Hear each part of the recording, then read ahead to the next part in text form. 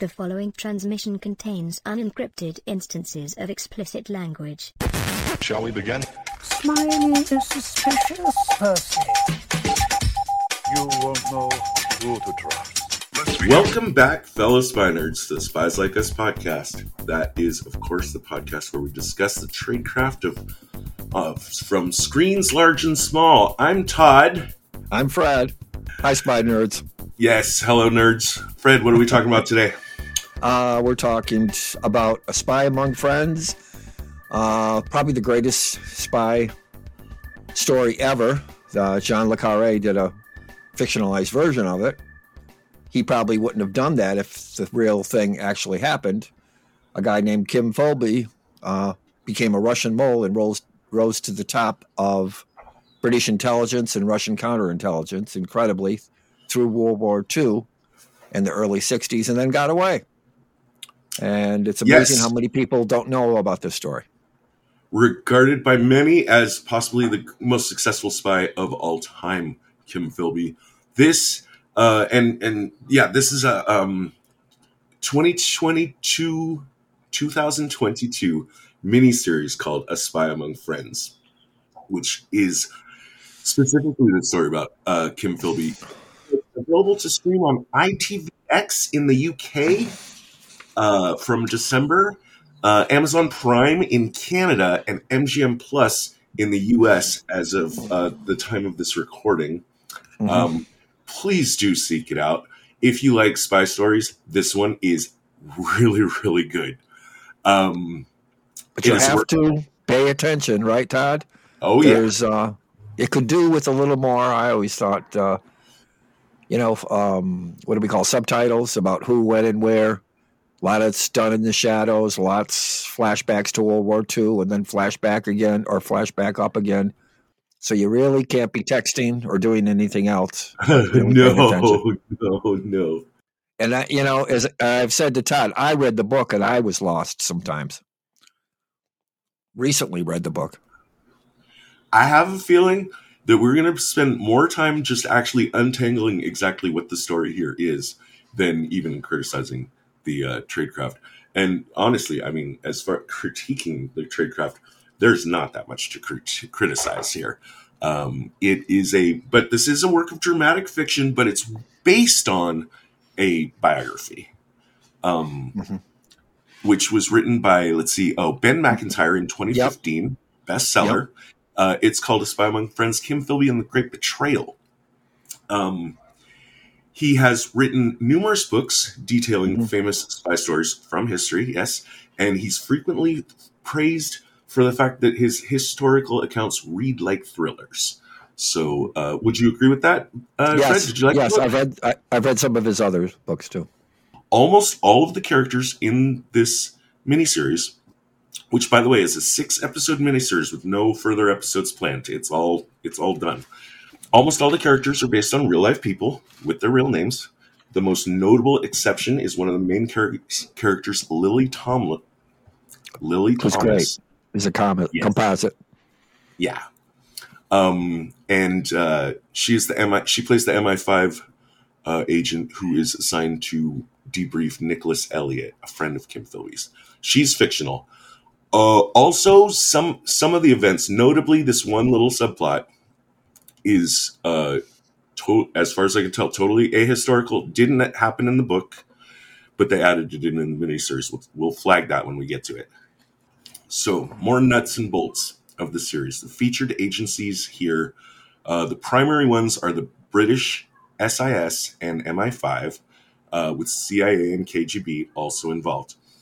SIS is the British Secret Intelligence Service. This is what I see, as at least as an American, more commonly referred to in modern times as MI6. They first started referring to themselves as MI6 at the start of World War II, even though the SIS had, already been in existence. It probably dates back to World War I at least. Yeah. Currently, it seems that at least in Britain, the two terms are interchangeable. Yeah, the M1, the MI stood for military intelligence. Okay, excellent. And as we always say, the MI5, MI6 generally corresponds to our American FBI and CIA, respectively. I see a lot of friction, a lot of class friction, I would call it, in Big the time. Yep. between MI5 and MI6 in this. And let's take the analogy even further. Same thing, I would argue, between the FBI and the CIA. All right. Describe FBI it. in this country was more like Italian Irish former cops, right? More blue collar, right? Mm-hmm. Compared to the Ivy League CIA, the Dulleses of the world.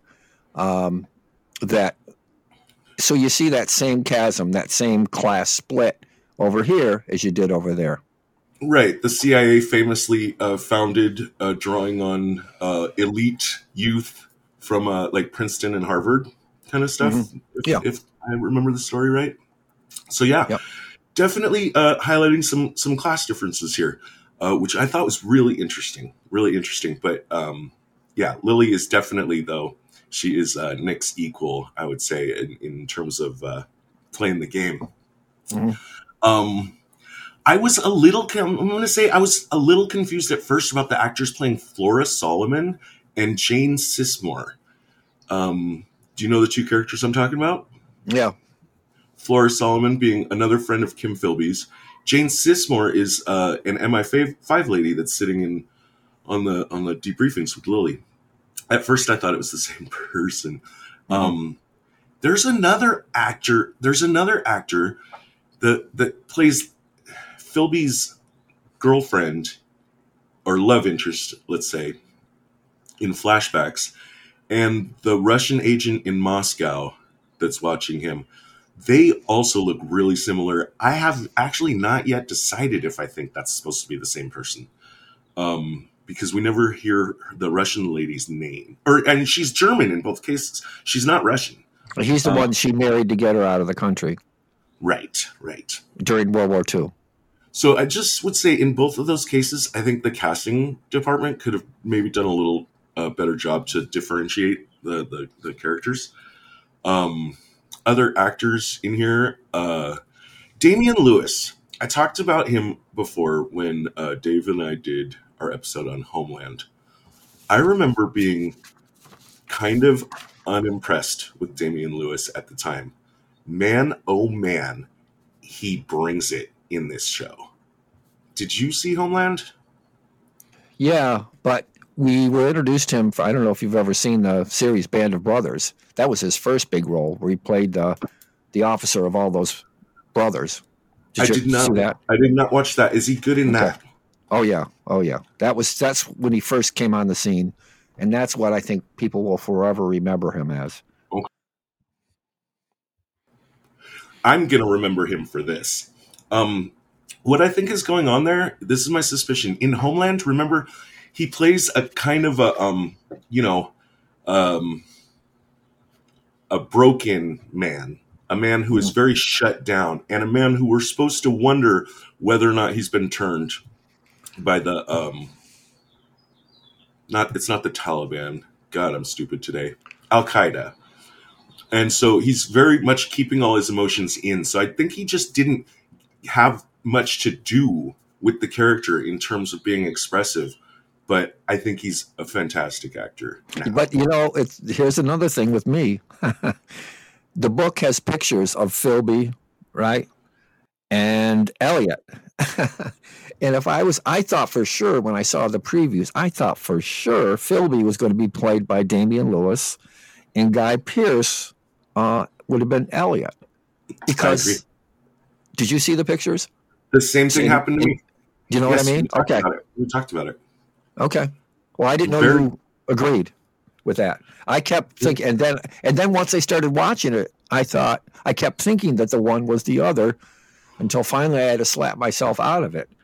Because if they were just going on looks alone, Philby looked more like Damian Lewis, and the other way around, Elliot and Pearce. So I had trouble with that. We have talked, not you and me necessarily. You and me have talked a lot about Kim Philby. not necessarily on this podcast. In the old days, we have talked about other movies that featured Kim Philby. He was played by Tom Hollander in our discussion about The Company, which is a 2007 miniseries, and by Billy Crudup in our discussion of The Good Shepherd, which was a 2006 film. Both stories were from an American-centric view in which Kim Philby's character was just very much like off to the side. He was just like a subplot. But this is definitely a story about Kim Philby that we have here, which is something you have been asking for, right? Yeah. And they exist, Fred. I looked. There are other movies about Kim Philby. You can find them. Right. I will remember once we started digging, but they weren't necessarily, that great to jump up and down about. I don't think. Maybe I'm wrong. You describe Tinker Tailor Soldier Spy as being kind of you think Carré was.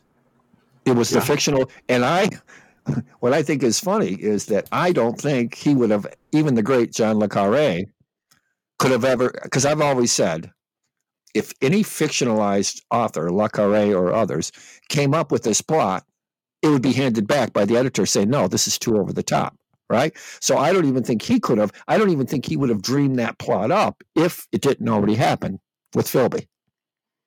Because it's so incredible that it happened, and then we find out the main theme, without giving, and this doesn't, but that we touched on it a little bit, that good old boy, arrogant, British, stiff upper lip, even beyond, they couldn't imagine, even though there were clues in hindsight, they couldn't imagine anyone, especially anyone as charismatic as Philby, would dream of taking a different path.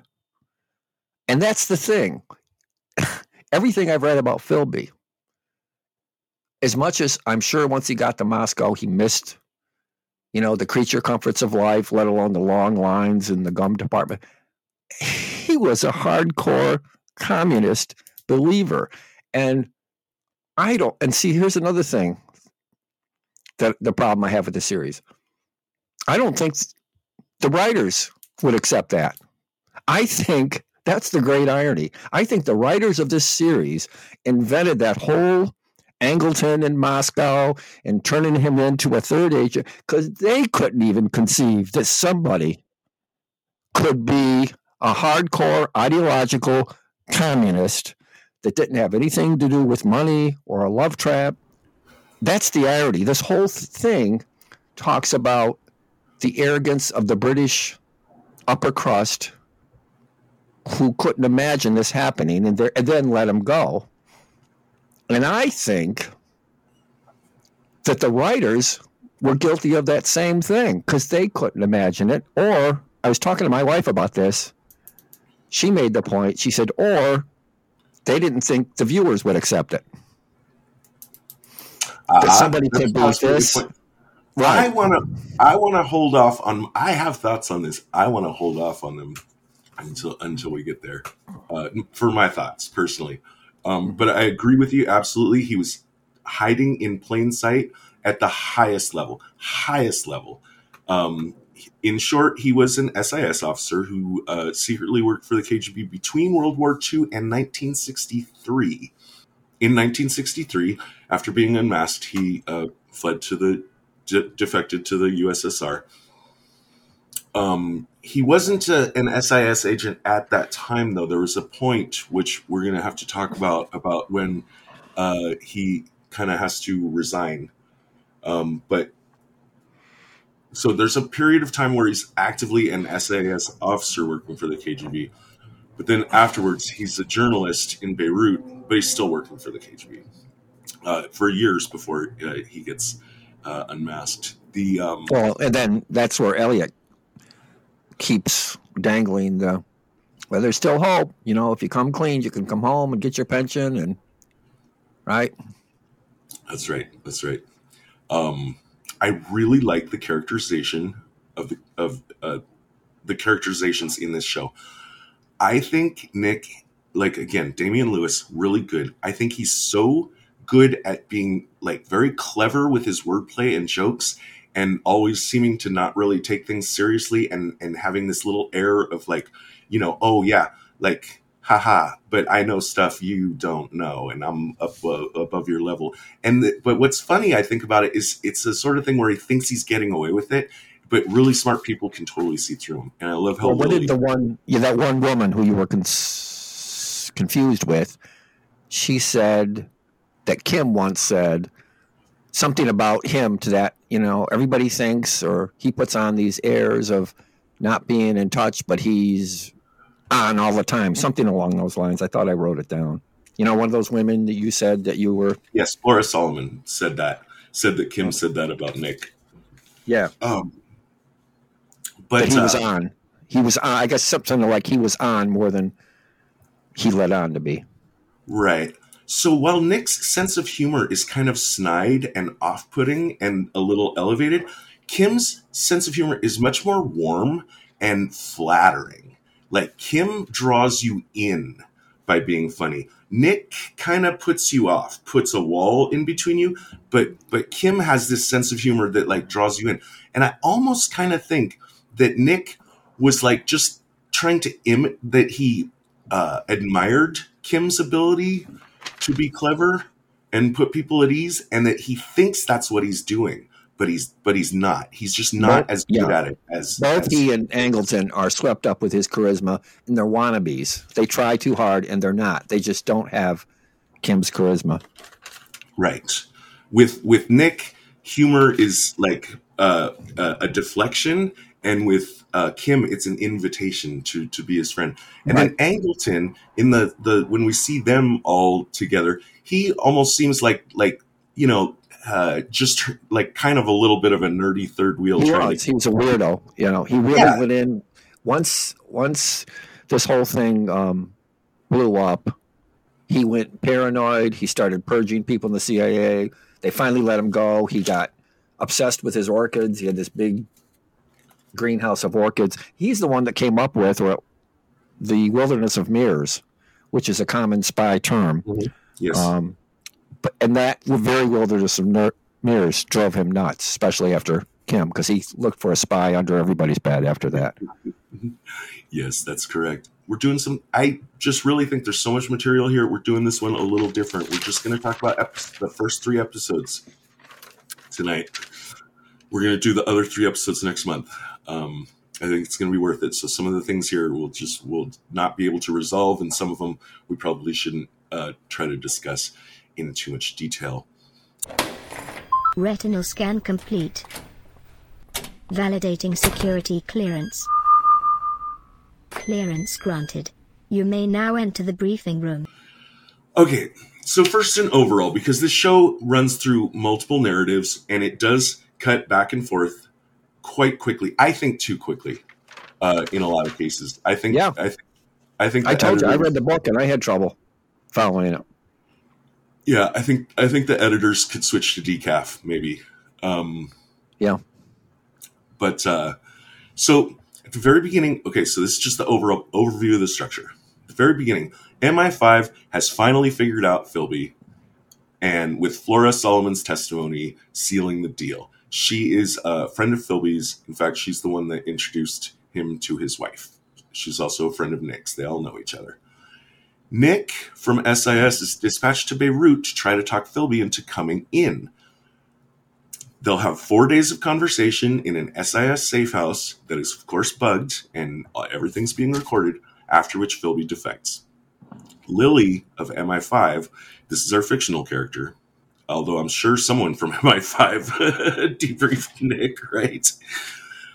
She's assigned to, ask Nick basically what happened in Beirut, and further, what happened through this whole you were friends for 25 years. Are we really supposed to believe you didn't know? And also, how long do you think Philby was actually a spy? They don't know that yet. Well, and I think Nick knows, but he knows how important it is for the Americans' ear to hear that it was just up to World War II, because he knows the Americans would raise holy hell and want a piece of Philby if it was after World War II, because that meant he would be spying on them as well. Right. So that was important. Nick knew that in those recorded sessions, he was very careful to say, yes, he was spying up until 45 when the war was over, because he knew that the Americans would raise holy hell. Right. And he admits that to her later on when they talk without the microphone on. So yes, and also Nick is under suspicion here. For all they know, he could have been working with Philby this whole time. I mean, after all, he argued very vociferously to be sent to Beirut to try to talk Philby into coming in, and he comes back empty-handed. Doesn't look good for Nick. Well, they also throw in the caveat. Was her name Lily? Lily, the composite. Yeah. She doesn't necessarily think he's a spy, but she just thinks he's desperate to salvage his career. In other words, what does he get from him? He's got to get something from it rather than the chicken feed that he does get. Right. The few pieces of paper that he writes. She feels that, career-wise, he needs to go back to London with something. And then that's where the speculation about the double agent stuff comes in, and then going out on the balcony. The deal is supposed to be Nick is going to offer Kim immunity and a quiet retirement in return for a full confession of everything that he did for the Russians. And of course, now he does come back with a signed confession.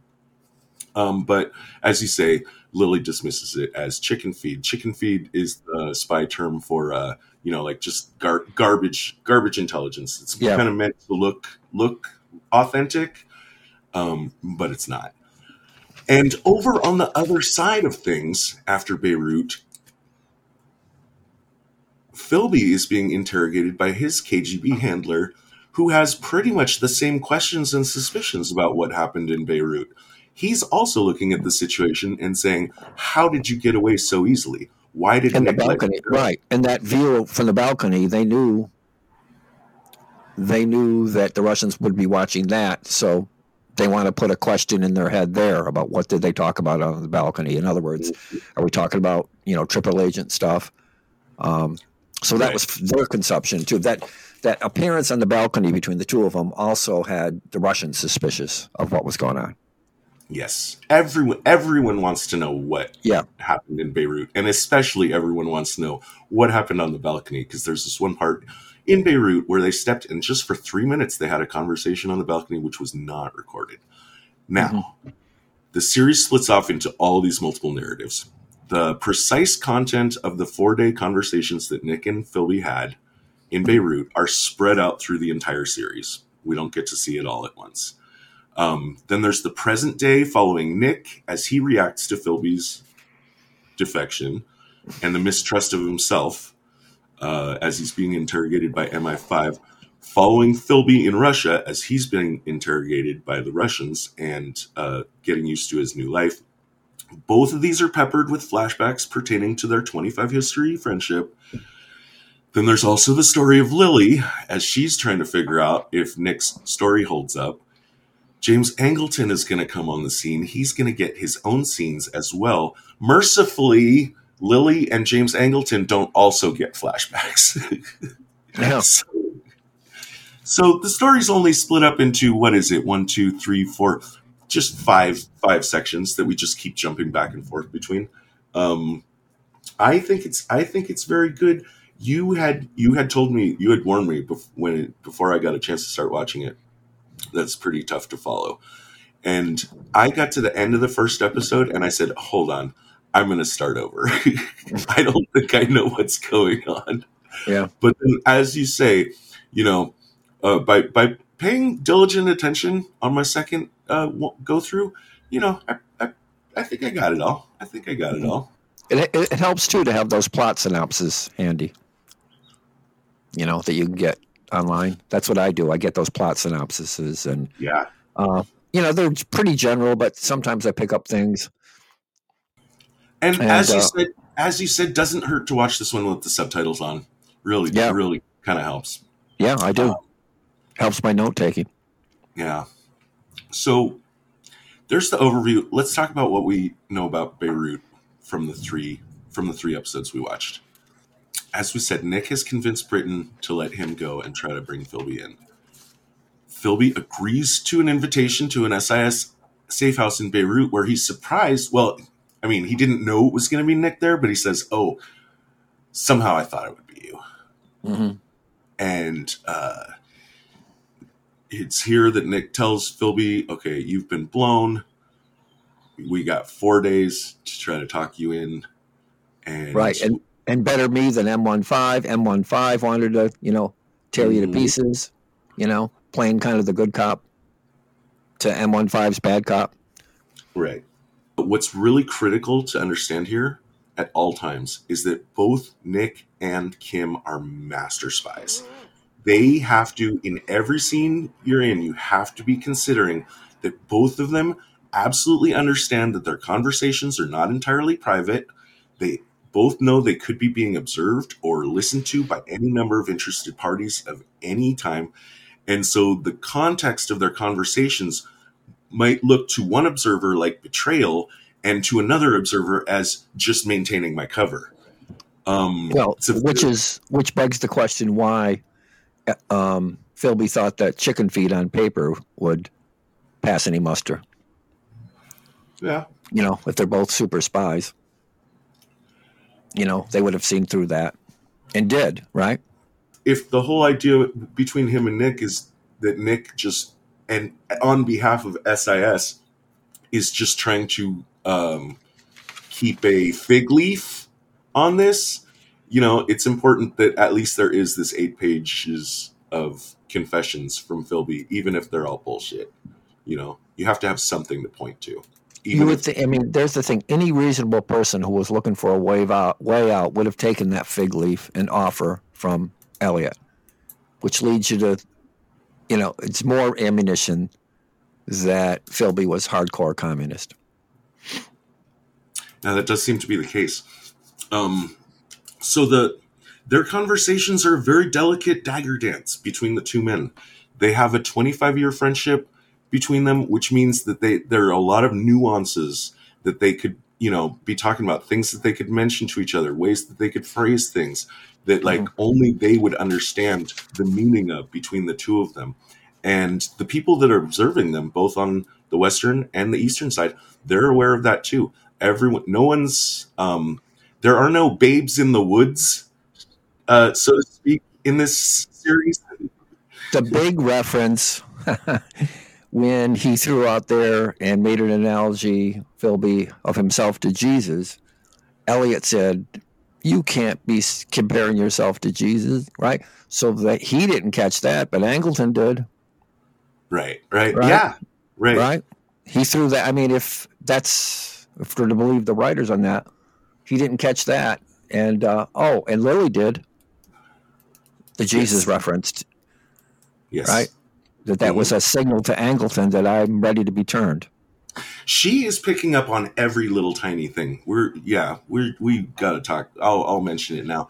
Just right from the beginning, I like this. The very first thing Kim Philby says when he sees Nick at the safe house in Beirut is, "I rather thought it might be you."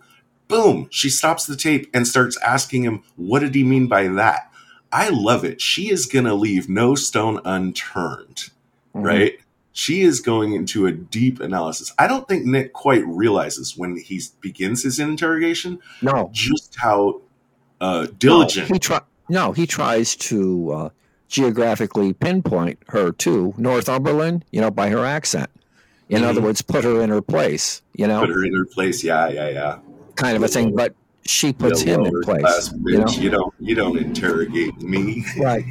I detect is it a northern accent, Northumberland? And then she tells him whatever it is after a bit. That British snobbery throughout the whole thing. It's fun to watch. Yeah. I think there's a reason British dramas are so popular. So I want to go through and make sure we're totally clear on what each agency has access to as far as direct intelligence of what happened in Beirut. Now, Nick and Kim, obviously, they both know exactly what they talked about, even though Kim will pretend that he doesn't remember some of it, which is very implausible. SIS, I assume that the safe house was SIS. I assume that it's properly bugged except for the balcony, and that SIS has all the recordings of their conversations, and that SIS knows everything that Nick knows. Do you think Nick is holding anything back from SIS? We don't really see them in the show much. No. Do you think he's holding anything back from SIS, or do you think he's only playing? Only whatever he wants to bring back to save his career. You know what I'm saying? Like Lily said. You know, and I'm not sure what that would be. If it would be just bring him back, or the whole thing about turning him. I don't know. But yeah, I think I kind of agree with that he's more interested in saving his career. MI5, we know that MI5 has access to all the recordings from Beirut, except, of course, for the balcony. And boo on whoever bugged the place for not, I don't know, bugging the... Oh, but actually there's a thing that'll come up. We can't talk about it right now. There's actually a reason the balcony. In later episodes, we might find more information about that. To me, it appears that KGB was aware of the Beirut meetings and that they were observing the hotel from outside, but doesn't have access to any recordings. And of course, they have, whatever Kim told them. CIA is not aware of the Beirut meetings in real time. However, notice that at times Nick will lie, I think. He'll tell Lily that he assumed the CIA was listening. I don't know if he believed that or not, but it doesn't seem like they were. It doesn't seem like they were aware of the Beirut meeting until later. But sometimes it can be useful if you're lying to this person about what you said to this person. You could say that I only said that because I assumed that this other person was listening. Well, that was exactly what Elliot had in mind about the World War II thing. He was protecting the British Secret Service when he said that. Mm-hmm. Because if the Americans thought that Philby was active after World War II, they would have been all over the British Secret Service. So he was protecting the British Secret Service with that from the Americans. Yes, he said that. Mm-hmm. So I think that's an example of what you're talking about. There's a 3-minute long blank spot in the Beirut meetings near the end of the 4th day, right before Philby's defection. They have a short conversation on the balcony that is not recorded by anyone, but was observed by the KGB.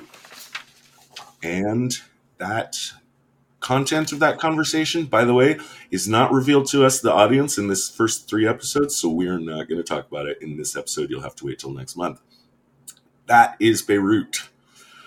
Let's talk about Nick and Lily in what we'll call the current day of 1963. This is immediately after Philby's defection. I struggled to find bad tradecraft in this series, but I'll put a little quick quibble right here.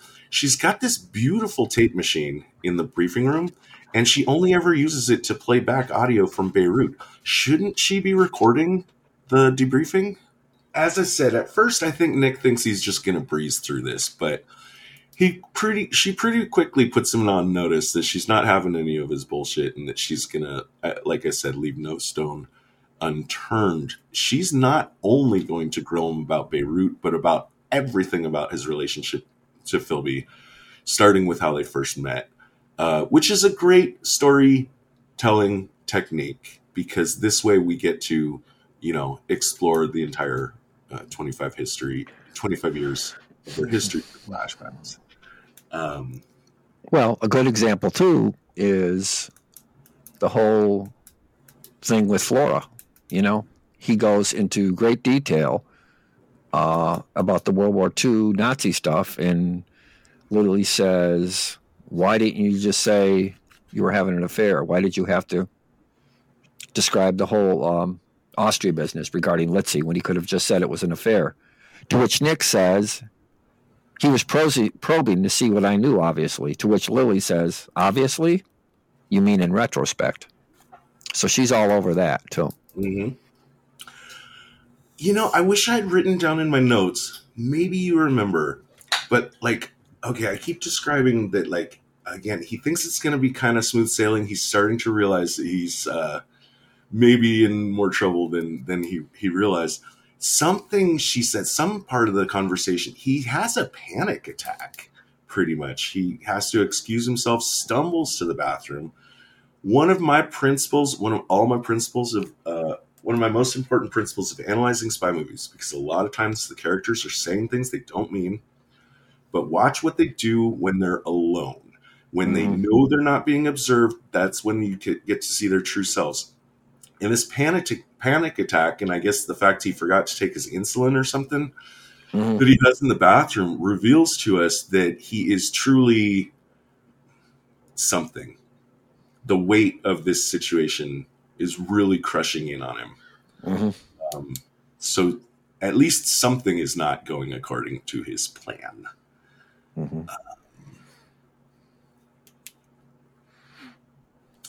He confesses to Lily. Now, when she asks him about motivation, communism stuff, like why did Philby do it? He tells her that intelligence work in the SAS can be, I think he uses the word intoxicating. It can really be a thrill to lie directly to someone's face and get away with it. And he suggests that Philby's game, double-sided play, being a double agent, must have been, you know, doubly as intoxicating, especially when, as you say, like, he's lying to, like, some of the people that think they are the smartest people in the world, and he's pulling it off. Which is where I'm going to go later, too, when with Philby in Moscow. I think he still really wants to play the game. I think that's a sad part, where I feel actually kind of sad for Philby. How do you like these characters, by the way? That's a good question to ask.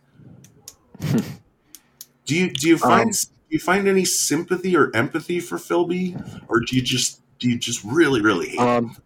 No, I actually I admire the fact that it's pure ideology.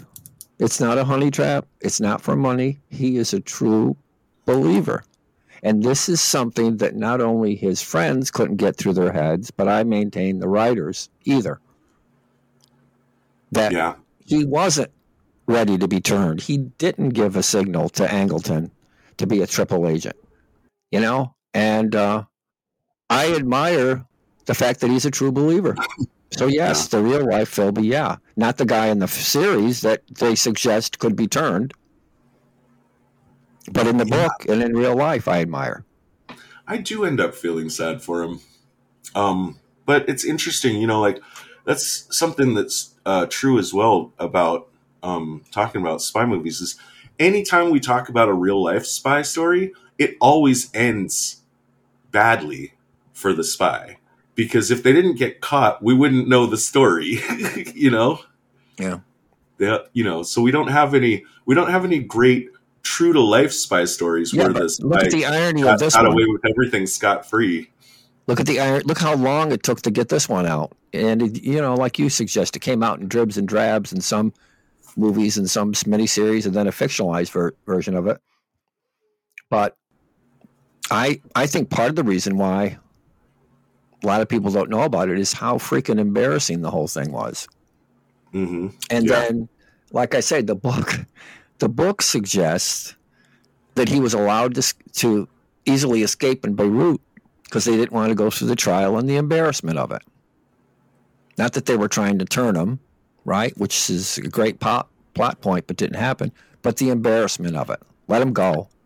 What was the show or movie that we talked about? It was the one with Keira Knightley. Official Secrets. Where the news guy goes and talks. He's worried about what they're allowed to publish, you know, because he's learning some stuff that might be sensitive to the government. And there's a certain act in Britain that says, you know, that talks about what you can and cannot publish. regarding Right. national secrets. And he goes to consult with this one guy who's supposed to be like the expert arbiter on that matter.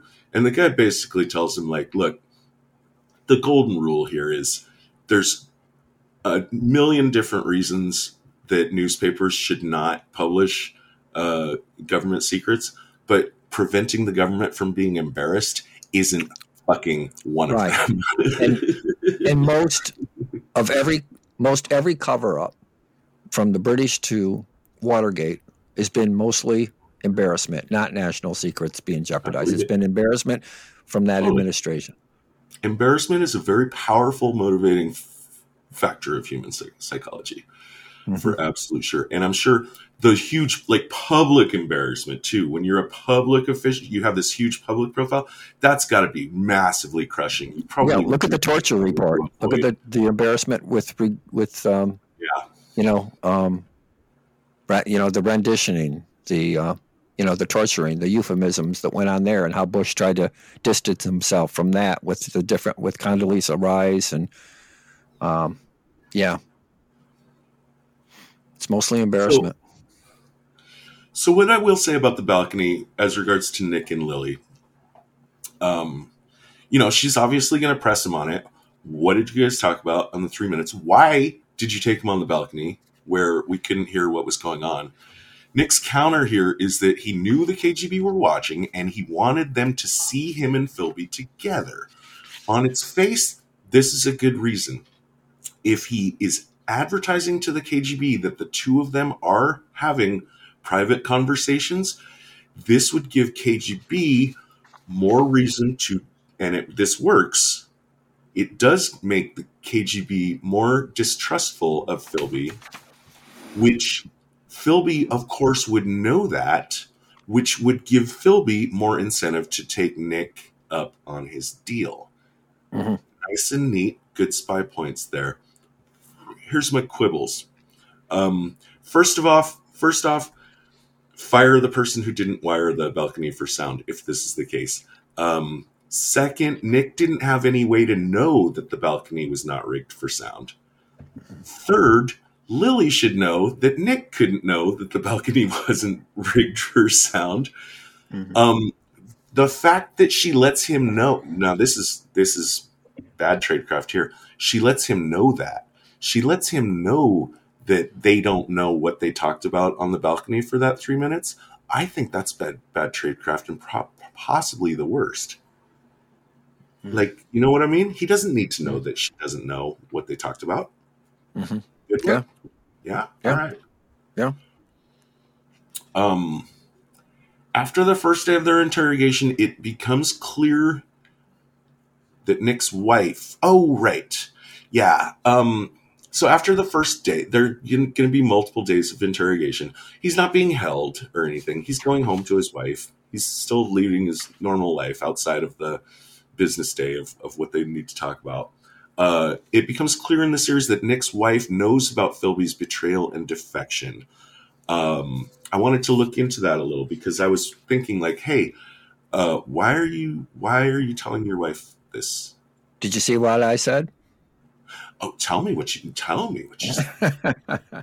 She was up to her eyeballs in that whole Vermilion affair, right? She and Nick staged that Vermilion defection to the British from the Nazis during the war as a kidnapping by the British Secret Service at that Istanbul nightclub. So she was up to her eyes and then became, I guess, his secretary or someone. But she was involved in that whole Vermilion affair. And that's why she got the clue when Elliot asked her to set up so he could be at that Buckingham Palace art gallery, right? So when he heard him deliberately say Vermeer as Vermeeren to Anthony Blunt to see if it had the intended effect, Elizabeth knew. Remember when they went to dinner? She said, "You said that on purpose," because she knew about the Vermeerian affair. Okay. So she knew the whole thing. Do you think she has security clearance? At that point, I don't know, but okay, she was an active agent and into that huge Vermilion affair. Okay. by spiriting him out of the country. You know, that one flashback to the war? Interesting. Okay. So I'm not sure about that, but I did do my little research on like what you're allowed to tell your spouse if you're SIS. The current it's moot for her. That whole thing is moot for her because she was into it up to her eyeballs. Okay. You know what I'm saying? For maybe anybody else, but she was an active agent way back in World War II and knew about the whole affair, knew about Philby. How does she know about Philby? I'm sorry. Help me out here. She was involved with the whole Vermilion affair, which was blown by Philby. She spirited him out of the country. Okay. Yeah. I'll say this though. I don't think she is in a need to know situation here. Also, he probably figured, you know, with her, she knows everything anyway, so was probably felt free to talk with her about those things because she knew so much and was part of the whole organization. I accept. So I don't think. I mean, I can understand what you're saying, but I don't think she's a good example of it. Okay. You know, I totally accept what you're saying is totally valid counter argument, but I still want to make my case. I'm not going to try to convince you that you're mistaken. I think you could totally be right, but I still just want to make the counter case if I can. You particularly have been keying in on the fact of how very embarrassing this whole situation could be. Mm-hmm. And I think Nick shouldn't be talking to anyone that he doesn't absolutely have to. And of course, maybe he just has that kind of relationship with his wife. I mean, apparently he does. I just want to flag it as questionable, like right here today, like within days, and like doesn't even really know what's going on and the embarrassment factor and everything. I agree with you with any Jane Doe wife. Yeah. But you're saying it's moot with her because she was an active agent with him and knew the whole story. And she even remember when they were at dinner and she got when he tried to trip up Blunt with that saying that Vermeer wrong. Uh-huh. She knew damn well what he was doing. Well, she knew. I mean, I'll give you. She knows he's up to something. Yeah, but she was involved in that whole affair by getting him out of the country. Okay. That was a pretty action-oriented scene too. You know, they staged it as a kidnapping at that Istanbul nightclub. Do you remember that scene? Oh my God! Staging a kidnapping. Oh yeah. That was Elliot and his wife Elizabeth getting him out. And remember, he had getting him out. Now I'm just starting to think she straight up is an SIS agent. Yeah. That he's married to. Okay. All right. Excellent. The debriefing continues. Lily presses into the affairs of Nick, Flora Solomon, and Eileen Philby. That is Philby's wife. In flashbacks, we find out that Eileen had started to pick up on Philby's odd behavior, which often, if you're a spy and you don't want your wife to know, it can be beneficial in some relationships to have them think that you're having an affair.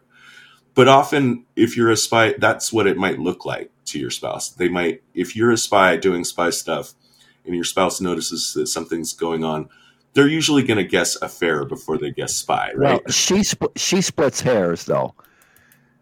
She claims he was a communist without being a Russian spy. Who's she? Because which she are you talking about? Flora? Are we talking about Flora? Okay, Flora, yeah, yes. Flora. Now, the Cambridge Five, everybody knew, they knew, but so many of the British... It's just, that's just youthful, everybody, I think they said that in one of the conversations. Everybody experimented in communism, and remember, it wasn't such a big stigma. But she always believed that Kim remained one. right? And the rest of the British co-workers just thought, oh, that was just a dalliance he had as a youthful indiscretion. But she splits hairs by saying, I never thought he was a Russian spy, but I thought he was, sympathetic communist. Right. Flora. So here's what happened, though. Eileen, Philby's wife, started to suspect him of having an affair. Flora Right. kind of takes that. It seems to me that she takes that as an opportunity that she actually maybe does in the back of her mind suspect that Philby might be a spy. And puts it in Elliot's head. And Lily kind of thinks that even Elliot, under the guise of spying for the affair, she was saying, weren't you also kind of thinking maybe there was more to it than the affair when you were spying on him? Remember, Lily picked up on that too.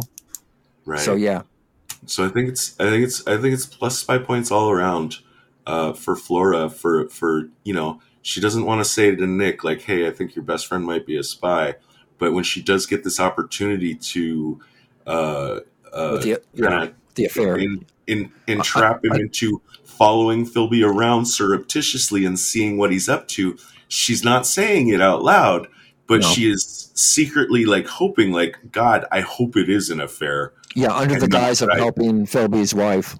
Mm-hmm. Yes. Right. Yes. Mm-hmm. I think it gets even better because so Lily is totally like keyed in on this, and like you said, she's like, "Wait a second, are you sure you didn't think he was a spy?" Blah blah blah. So now she puts all these thoughts into his head about this Flora Solomon character, and then they break for lunch, and a little while later, someone comes in at the end of lunch. Someone comes in to tell Nick that like, oh, she took off for the rest of the day. She had some business to do. What's her real play here, Fred? You want to tell us? She wants Nick to then go to Flora's, and then she'll monitor it. Yeah. Instead of going to lunch, she immediately went out and called in a surveillance van and parked across from Flora Solomon's house, and he totally falls for it. I think this is such great tradecraft. Plus 5 points.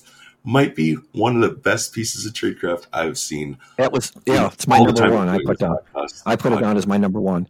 Lily's All right. decision to bug Flora's house after she put seeds of doubt into Nick's head about her, and deliberately does not return to SIS to give Elliot time to visit Flora so she can eavesdrop on them. That was my number one tradecraft. Mm-hmm. So he does go and talk with Flora, and Lily gets to hear this entire conversation from across the street in the van, and she ascertains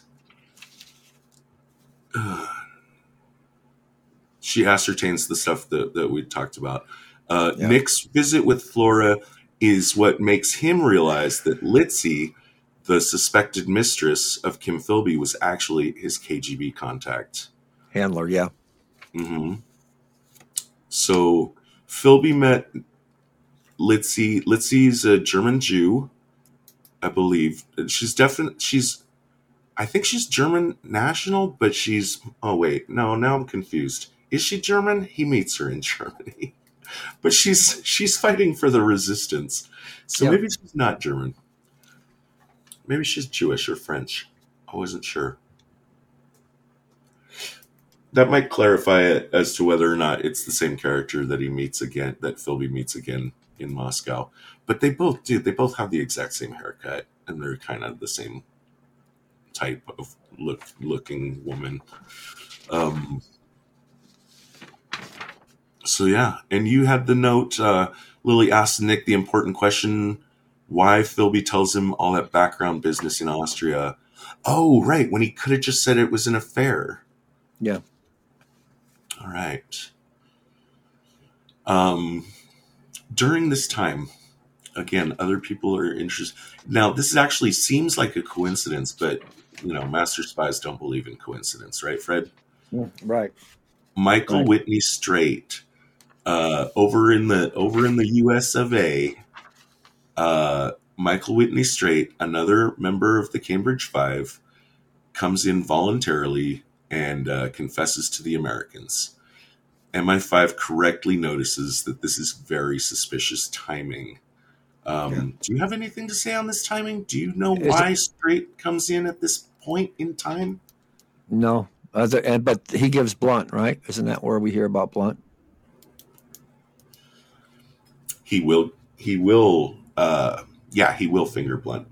Yeah. I'm guessing somehow he caught wind of, maybe Philby sent him a message, or I don't know, maybe somehow he got wind that Philby was blown, and if he knows that Philby knows him, he believes that Philby is going to finger him, and so he might as well come in, voluntarily instead of waiting for them to knock on his door. So this definitely lets MI5 know that the CIA is aware of the situation. And Lily is informed that James Angleton has set up an observation post near Nick's home. Here's a little gripey minus spy points thing. They show her a picture of James Angleton in his observation post. How did they get that picture, Fred? Don't ask me, because the whole thing never happened. Yeah. Do you not think? Okay, I know that the Russia stuff that's going to happen later didn't happen. No, I don't think Angleton was in England. Oh, really? During that time, yeah. I don't remember that. I don't remember that in the book. Was that in?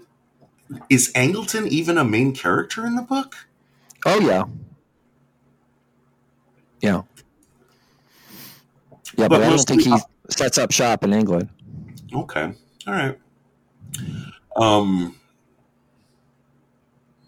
Nick takes opportunity. So they go to one evening, they go to an art show.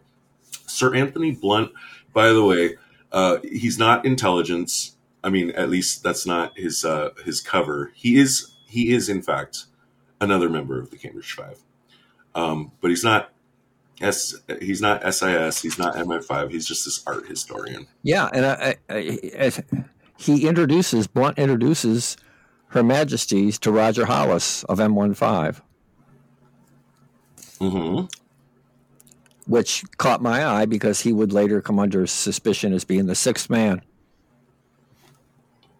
in the book Spycatcher. Right. At least in the first, I'll just say this, at least the first 3 episodes of this show, we don't get any indication that Sir Roger Hollis is a double agent.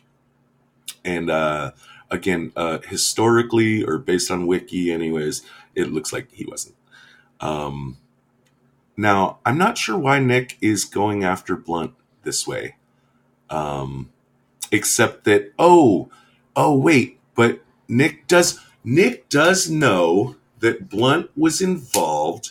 So there was this situation long ago, you talked about it, where they extracted a Vermeer. Vermeer. Vermeerhin.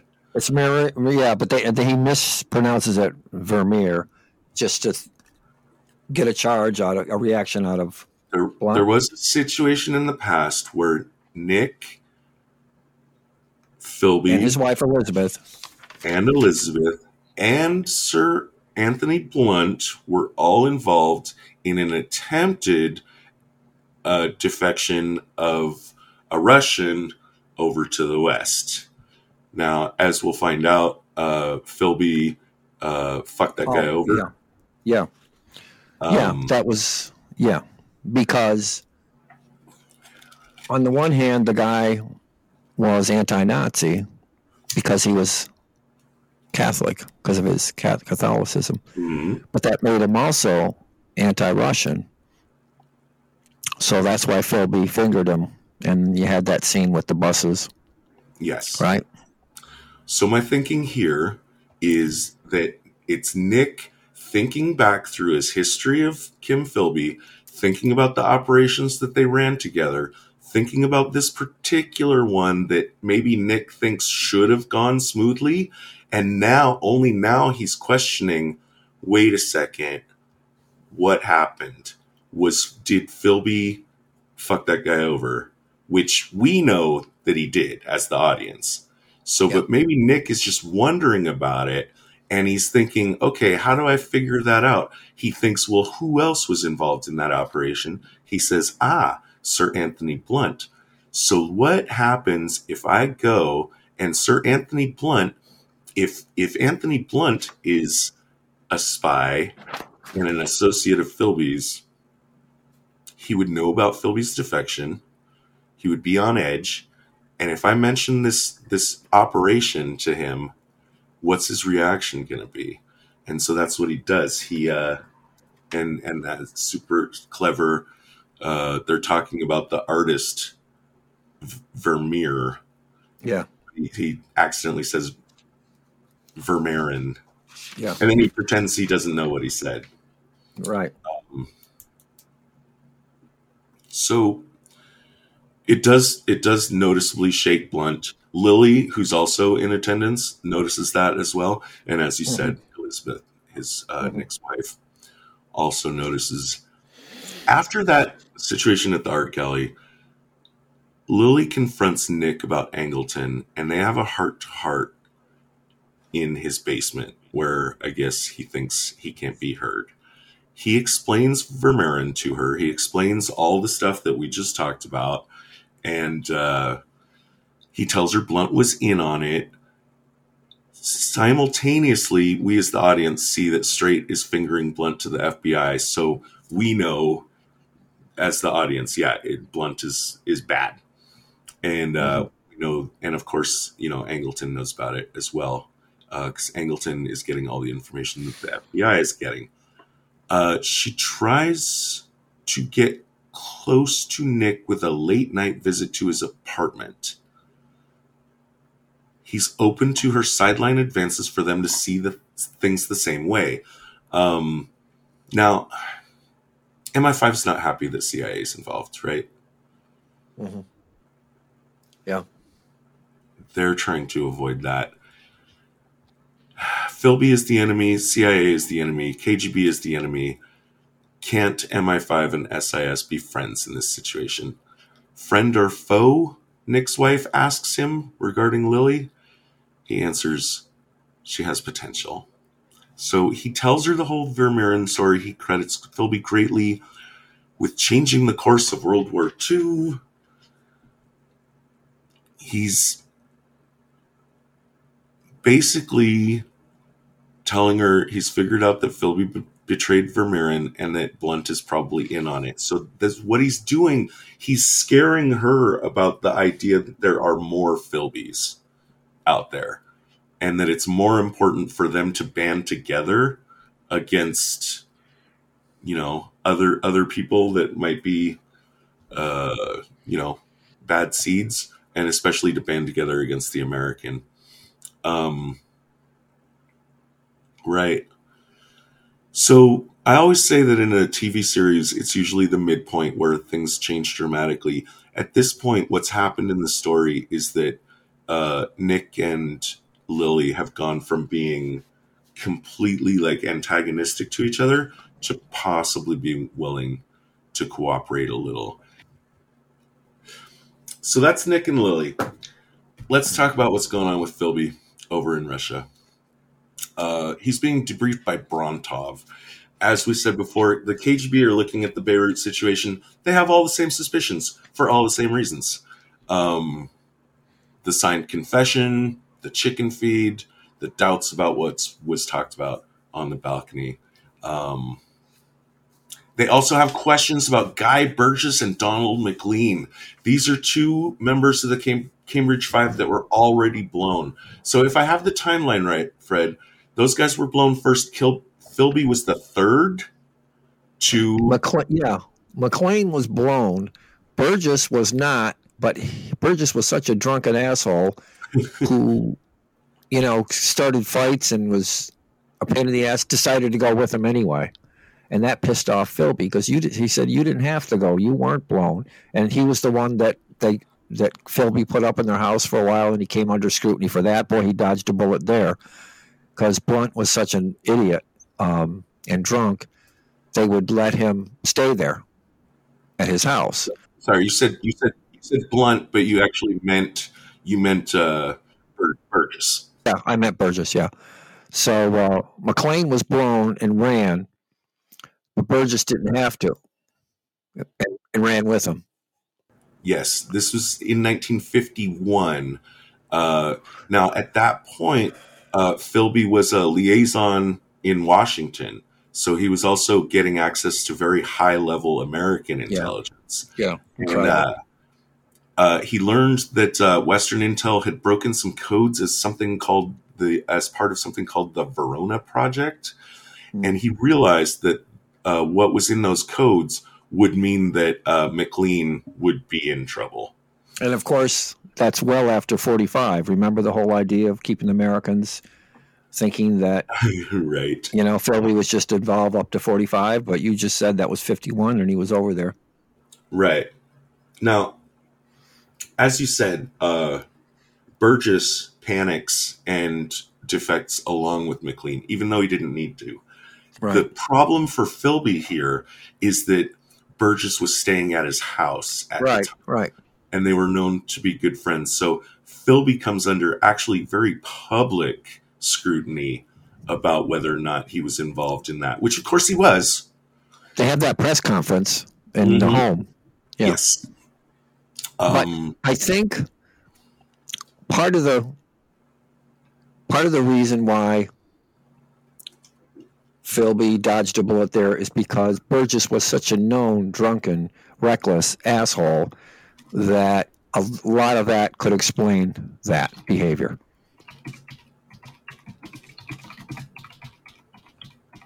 Who was the fifth? So I just want to get the five down real quick. So of the five, McLean and Burgess are blown first. Philby is the third. Blunt will be the fourth. Who's the fifth? No, that Philby be the fifth. Weren't they saying, aren't you the fifth man? Philby to be the fifth. Oh, but Blunt hasn't been blown yet. And it's a guy named Cairncross. He wasn't identified until the 90s. Oh my God. He was the fifth? Cairncross? That's what I got from okay. All right. And Philby's the third? Philby's the third. Blunt will be the fourth.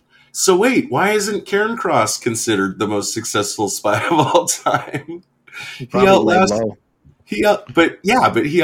Philby by a quarter century. Yeah. Maybe he just didn't do much. Right. Oh, that's funny. So yeah, the KGB wants to know about that story. Think about that, though. Think about that. That's a movie in its own, those five. Well, this was just taken. Oh, absolutely. The one guy, and just in the periphery, they mentioned the other guys. Think about that. 5, possibly 6 with Hollis. That's huge. That, I mean, it's beyond. The Philby story is incredible enough, but the fact that there were 5 of them, it's just amazing. It boggles the mind. But that was the event. Even though Philby managed to weasel his way out of being busted for alerting McLean and accidentally Burgess, I think everyone agreed he should step down. So at that point, he's no longer a British intelligence agent. That's when he goes to Beirut as a journalist. Although he's still working for the KGB, he no longer has the high level access that he did up until 1951. So yeah, just basically like in the Philby situation, just we're seeing him step by step. He's being taken to Moscow, first on the ship and then by train. And the whole way, his KGB handler Brontov is asking him questions about this, that. I think, the KGB, even though he's been working for them all this time, at this point, they don't trust him. They don't. So they got all the same suspicions. And a pair of agents, now, as he gets to Moscow, gets set up with that one creepy lady to take care of him. Sometimes I wonder if she's actually trained to kill Philby if something goes south. We see that a pair of agents who we don't find out right away, but it will later find out, are reporting to Angleton, are observing Philby in Moscow. And take those codes that they talked about back in the day, or the poems, and turn them into codes to reach out to him. And Philby gave Angleton a book of poetry. And so they use that as a basis of the codes to reach out to him. Oh, that's the significance of the book of poetry. Oh, Yeah. of course. And apparently Angleton fancied himself a poet. He'd led the, edited the But poetry. Elliot looked down his nose at him and said, he's not. He's just a wannabe. Right, but that's Nick's style. But Philby's style is to say, "Oh my God, you're kidding! You're amazing! Right. You're an amazing poet." Because that's what Philby does. He flatters and invites. Yeah. Didn't mention that that name of that actor either. By the way, Guy Pearce. He's great. You talked about, and I agree with you. That when you watch the previews, you think that the one guy is going to be playing Philby and the other guy's going to be playing Nick. But when in the end of the day, performance wise, don't you think they're both perfect? Yes. Yeah, they both do a good job. Yeah. So yeah, that's Philby in Moscow. There's going to be more exciting stuff to talk about him in the last half of the series, which we'll talk about next month. Now we've got Angleton in 1963. So again, present day, this is right after Philby's defection. Angleton is also a longtime friend of both Nick and Philby. In fact, the way the show portrays it, they were kind of like these Three Musketeers kind of guys, right? Yeah. He's got a man in London who is surveilling all the other principal characters and reporting to Angleton what's going on. The man is never known. For simplicity, I'm going to call him Russell Crowe, because if you squint, he does look like a young Russell Crowe. Don't you agree? Yeah. Okay. The first thing Russell Crowe sees is a quick meeting between Nick and a man that we presume, or at least Russell Crowe presumes, is Russian. They traded a newspaper. Crowe follows that guy into a church where the guy who's being followed makes a clever code switch. Did you catch that? As far as taking a tail, do you want to tell us how it works? No, because it kind of fooled me. The guy goes into a church. Everyone is deep in, I think the word is genuflection. And since no one's paying attention and all eyes are forward, it's a very simple matter for him to take his coat off, because it's shitty London weather. Everyone's got these big coats. Take his coat off, set it on the bench, pick up one of the coats that one of the parishioners dropped off, and leave out the side. Hey, code switch. Nice. Tradecraft. Yes, nice tradecraft. I think Crowe realized that, and he will, let's see, the man who I think was, okay, yeah, right. So, but it wasn't a Russian. It was a guy working for Nick. And that guy comes back and says, yes, I was being followed. So the guy basically that he traded a newspaper with, like, it was just basically a thing to see, like, okay, if I do this kind of like thing that, wow, what am I trying to say here? It's kind of like a brush pass, right? Where the idea is, when they trade the newspaper, the idea is that no one's going to notice that you actually passed information. But here's Nick's genius. Nick is wondering if anybody is watching him so closely that they will notice this. And if they do notice it, they'll follow the guy that I traded a newspaper with, which he does. And then that guy is also a master spy that can tell if he's being followed, and he can report back to Nick that, yes, I am being followed, and it's Angleton who's behind it, which is all really clever, good plus spy points. However, just with the one I don't understand, which is, how do they know it's Angleton that's behind it? The guy comes back to Nick, says, yeah, I'm being followed, and it's somebody, it's working for James Angleton. Total jump to conclusion. Minus spy points.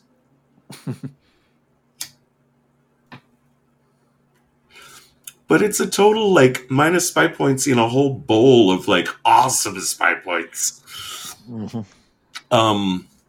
For the record, remember, and Lily knows this, knows that Angleton has set up his observation post outside of, or very close to Nick's house, and probably can hear everything that's happening inside Nick's house.